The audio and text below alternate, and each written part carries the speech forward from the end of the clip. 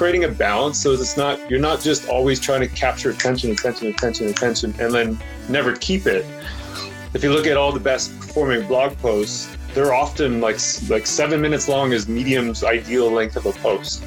There's this idea of like delivering content to people who are interested and goal focused to learn more about that. Happy Tuesday and welcome back to Poolside Podcast. This is episode 136 and I'm your host, Rachel Anthony. I am excited to share this conversation with you today. It was originally an Instagram Live that I did with Mark Binkley, but I have obviously turned it into a podcast so that more people can listen to it. I do want to give you the heads up that because it was an Instagram Live, it has a little bit of a conversation that goes everywhere. And also, there was a little bit of distraction with the comments and everything coming up from people watching on the Instagram Live. So just so you know that if we pause or if we're reading comments, it's because it's on the Instagram Live and this wasn't like a podcast recording. So just so you know, the conversation is still good, but I just wanted to give the heads up. And the guest, like I said, is Mark Binkley. He is the Vice President of Digital Marketing and Strategy at Anstis, which is a Canadian-based communications firm that uses human science to solve business problems and create meaningful tools for change. I also work for them. As a disclaimer, I think what they do is great, and it's been great to work with Mark. I think he is a genius in what he does in digital marketing, and so I was super excited to have him on here. I just contract for them as a copywriter and social media manager, but it's been great to work with an agency that focuses so much on digital transformation and research when doing marketing and communications. It's been great learning for me. And in this episode, Mark talks about why pivoting quickly is a defining factor for businesses in determining their success throughout the pandemic, and as well continuing to move through it since we are still moving through it. It's important to understand your customers and how they're interacting and how they're engaging with your brand. And so we talk about what that looks like for brands today and what to do with that information. We talk about emerging trends, including long form content, which includes blogs, podcasts, shout out to podcasts, and longer video, etc. Mark shares his opinion about budget mix as well. As we evolve our marketing strategies and look out to the rest of 2021, how should a brand be dividing their budget? There's so many options nowadays and maybe a lack of budget. And so Mark recommends looking at your goals quarterly or yearly and working backwards with the budget you're working with when deciding what is the right media mix for your business and for your budget. So we get into, like I said, a lot of different areas in this conversation, but it's all related to digital marketing and super insightful. So let's jump into it. Here is Mark.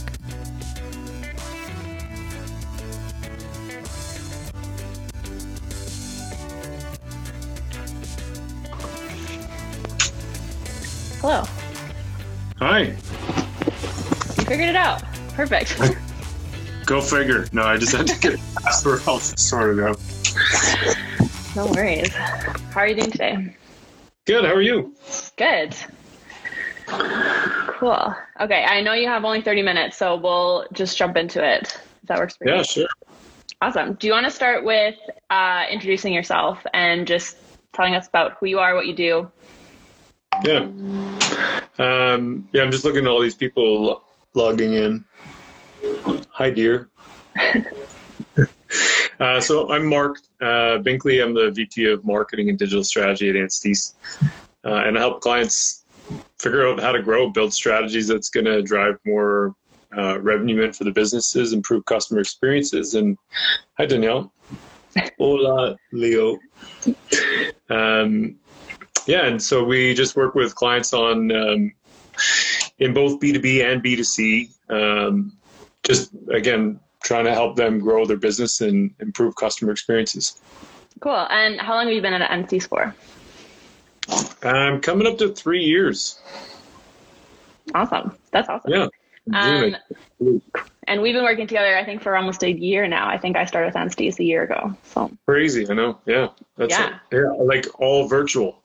I actually don't think, have we met in person? Maybe we have met in person once, like way back. Yeah, like last summer. That's so weird. I know. Yeah. So let's jump into what we're going to talk about today. So digital marketing in general. And obviously it's been a crazy year. Last year, we're still in it. So how can brands quickly pivot to meet the needs of their consumers? I think everyone's learning. It's been a year of learning for everybody, but we're still needing to pivot since the world is different than we thought it was going to be. Mm-hmm. Yeah, it's a great question. I mean, and this is something that everybody says is, understand your customers. I think it's probably good advice for any time. It doesn't really matter whether it's COVID times or not. I think because of COVID, things have changed faster than what they normally would have. So understanding your customers just means so much more now because of the variability and how people behave in comparison to, say, a year ago. And I think now more than ever, like there's just a constant evolution of the way that people are interacting and connecting with one another and investigating, learning about products and services and investigating products and services and then actually using products and services. So, it's probably changing a lot fast. It's almost at the speed of digital rather than the speed of like physical. So a lot of those things now are able to adjust quickly. And so I think it's really important for companies, is to keep in touch with their own customers. And that could be through any number of things. Like sales teams are amazing resources. So that's a practical one. Surveys is really practical. Things like on your website, there's Google Analytics, but there's also platforms like Hotjar that look at click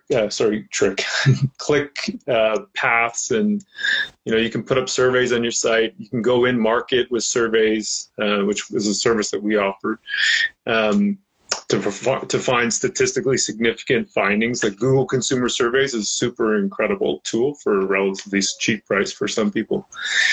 All those things matter. And I think overall, like just understanding that stuff is really important. Then looking at competitors and seeing what they're doing and how they're adjusting and how they're changing.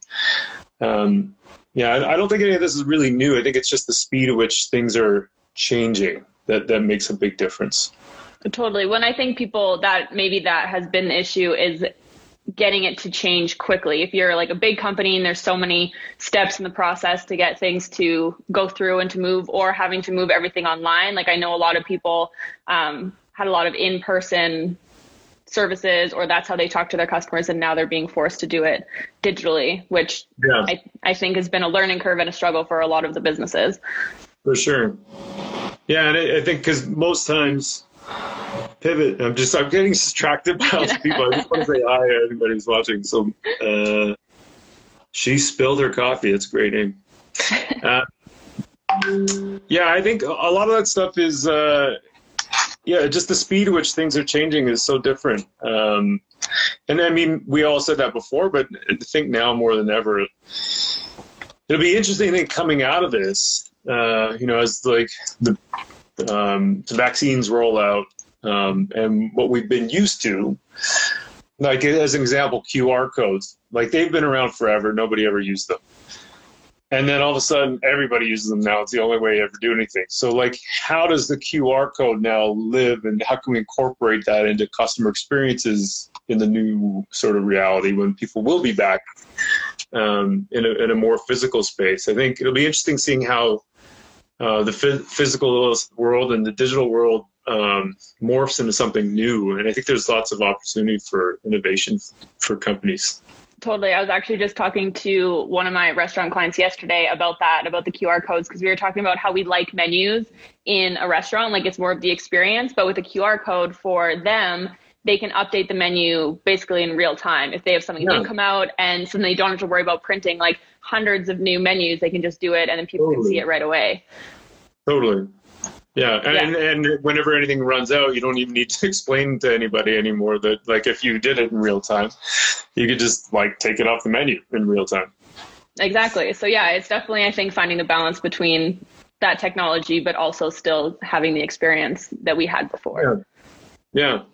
And how does content marketing play into that? I know, especially at like Anstis, we do a lot of content campaigns and coming up with strategies based on the data, based on our consumers. So how how does that play into it as we move into this year?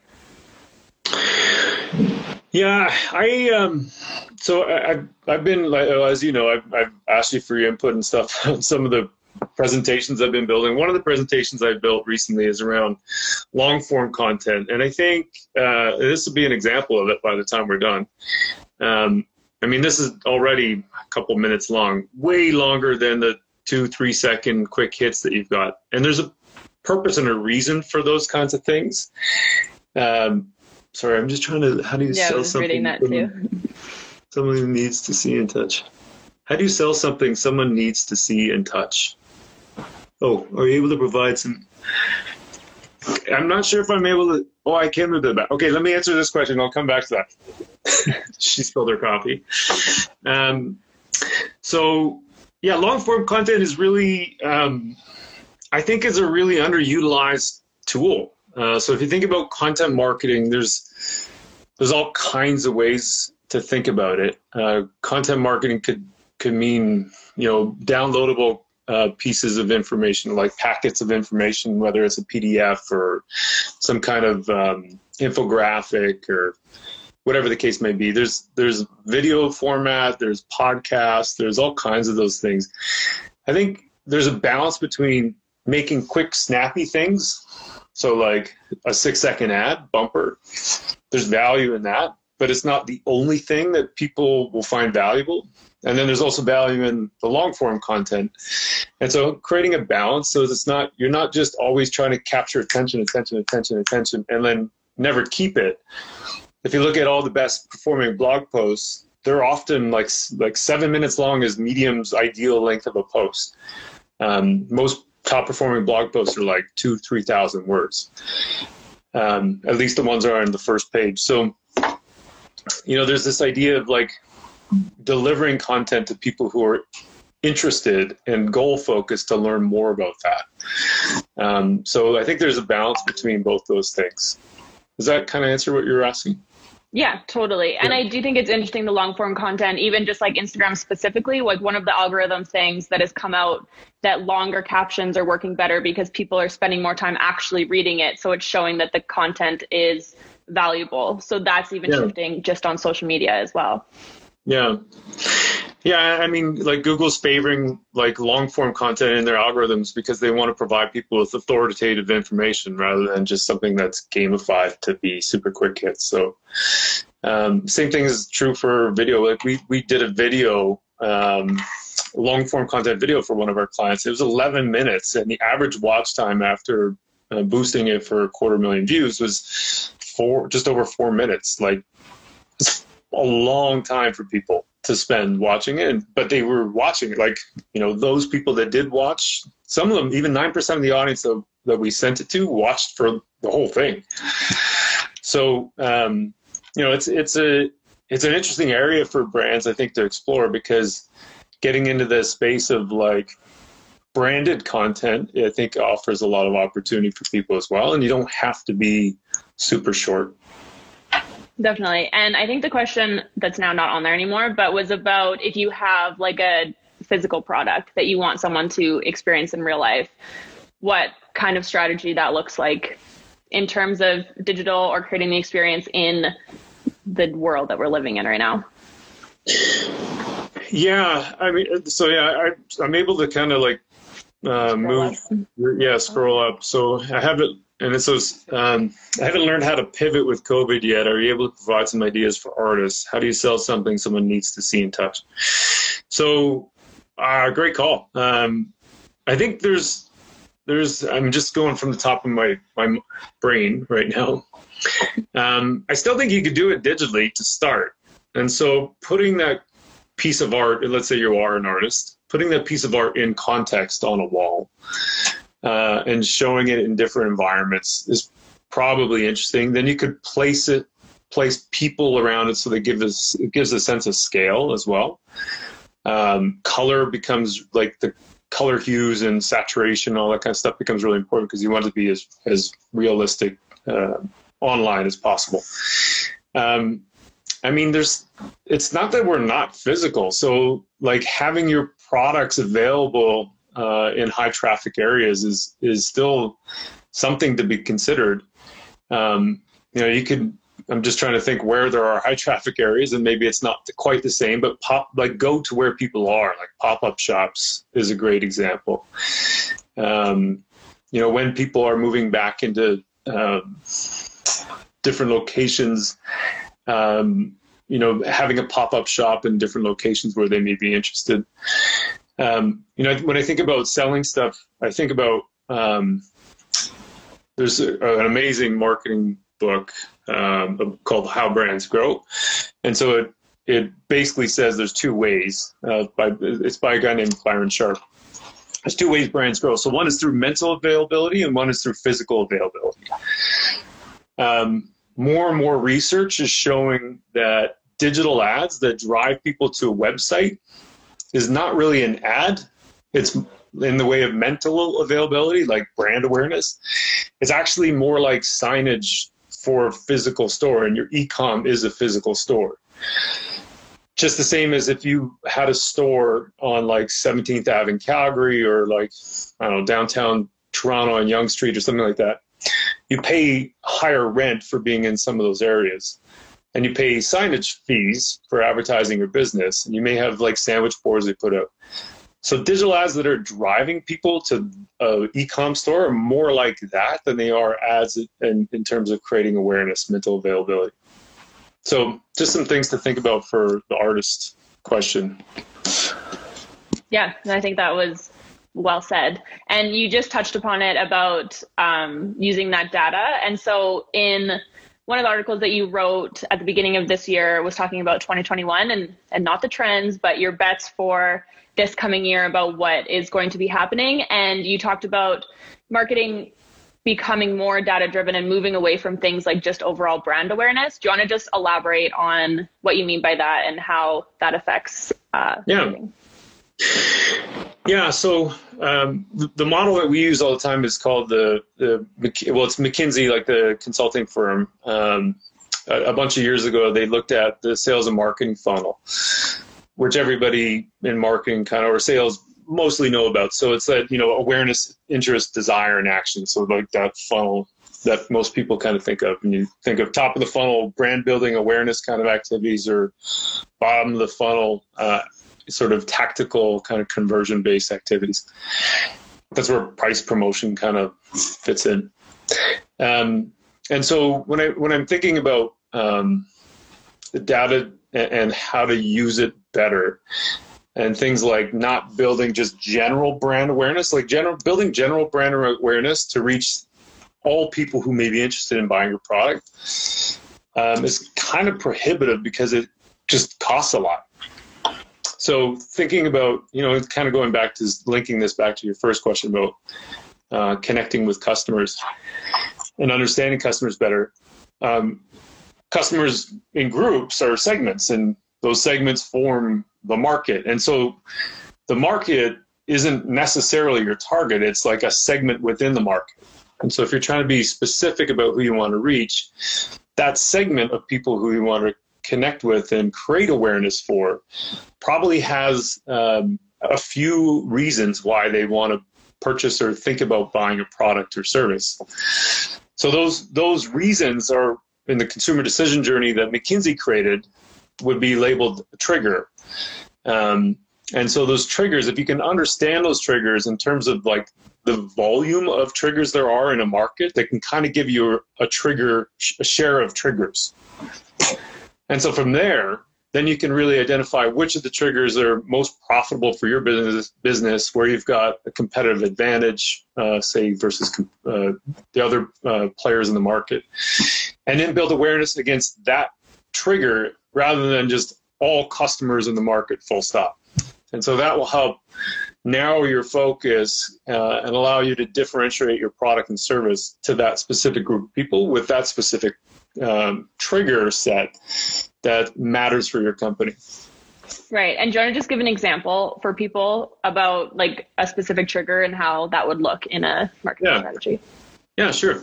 So we were looking at a home builder recently, and so we discovered there's a bunch of triggers for people looking at buying homes. One of them is that they're renters and they feel like they're wasting money. One of them is that they want to get a pet and they can't in their current rental. One of them is that they're brand new they've just got married and they want to have a new home. They want to raise a family. One of them is that they need more space. And so, there's a few others, but you can kind of get the sense of where we're going. There's a whole bunch of different reasons, kind of like financial reasons and then personal reasons. One of them could be that they just bought a new toy truck, whatever, and don't have enough like room to park things or store things. And so with that, then we look at all the triggers that we believe to be important in the market, and there's like, say, 10 of them. And then with that one right now, especially because people are stuck inside during COVID, we know a lot of people are making decisions because they're feeling trapped and like cramped inside their homes. And so that was really like the customer insight that we want to anchor this brand to and build a memory link for the brand to connect to I need more space in the consumer mind. So when you can build this brand link between brand A and then profitable trigger A, and you can let people know that and defend that position, then you can become like a de facto owner or have like the biggest mind share of that trigger, so that when we're building creative and we're building campaigns out, we want to make sure we're building it around that idea of like, I need more space. Here's your answer to start looking. And so it's early in the decision process, but that's kind of the idea. Right. And I know, just because I was around for it with Anstis, but do you suggest people use, like you said before, like surveys and those types of things to find out what the triggers are? Or is this more of like an internal discussion for you to decide what the triggers are? Yeah, there's lots of different ways to do it. I mean, you can do it cheaply, you can do it expensively. The sales teams are great. Great starting point, a great resource, because oftentimes, people will come in and give reasons to the sales team as to why they're doing things. So like, even coaching the sales team from a marketing side, not on sales, but like the kinds of things that marketers want to know about, and asking the sales team to report to them on some of the things that they can get from the face-to-face interactions is super helpful. That data set is a bit skewed though, because the people who are in the show homes, let's say, in the case of the home builder, they're already people who are down the path. They've already started their journey, and so they may not remember very well what initially caused them to begin their search to think about buying a new home. So that's where then it's interesting and valuable to go into the market and find out, from people who are specifically in that moment, like, are you thinking about buying a home? Yes, no. Then, and this is where like tools like Google consumer surveys can be super useful. For those people that are, how long are you buying a home? How long from now do you plan on buying a home? If it's like 6 to 12 months, that's actually probably a good group of people to learn and understand about. And then from there, then you can dig into some of the questions that would be driving them. So for example, what are the triggers that are motivating you to start your home buying experience? Right. Yeah, that makes sense. And then last question, I think, for the time. Sure. And this kind of ties everything in together, because I know budgets are a huge thing, especially if you're a small business, a big business, if you're using an agency. Money is always the factor in determining how big your campaign is going to be. So from your experience and your perspective, how do you recommend brands divide their budgets between like content creation, influencer marketing, ads, and all of that? Yeah, it's a loaded question. I know we only have 7 minutes, and I'm sure you could talk about it forever, but. Well, I mean, the answer is it depends. That's the most accurate answer I can give, but it does depend. I think, it really is a loaded question. There's a couple like starting points. One would be, there's a thing called zero-based budgeting. So that one would be to say, you start with zero. And then you go, okay, well, based on the goals and objectives that we have, how much budget do we think we need to acquire whatever the target is of new customers that you're trying to reach, or the new revenue targets or whatever.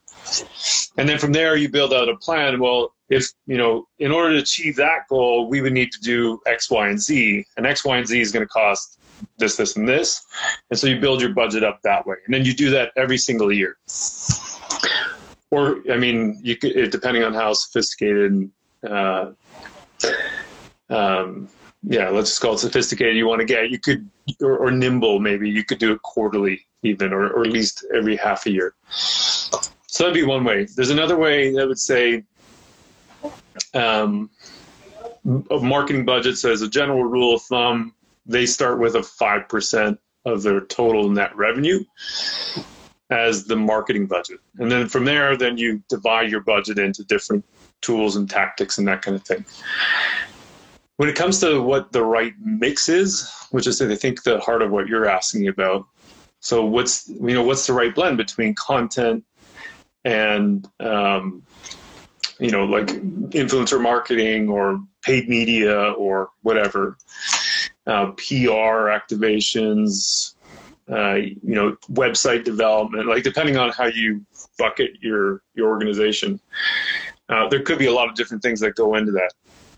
In-store promotions, if you have a store, like there's all kinds of things that could be into the marketing bucket or budget. So from there, like how you mix it is ultimately the real answer is that you probably, in order to get the most optimal mix, have to do something like media mix modeling to measure incrementality. In order to do that, most of the time you need to hire an econometrician.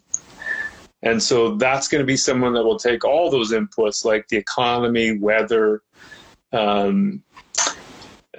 price and promotions, media spend, media channel selection, and take all those things into like this sort of soup and then run analysis against it to figure out what's actually driving the biggest returns on your investment.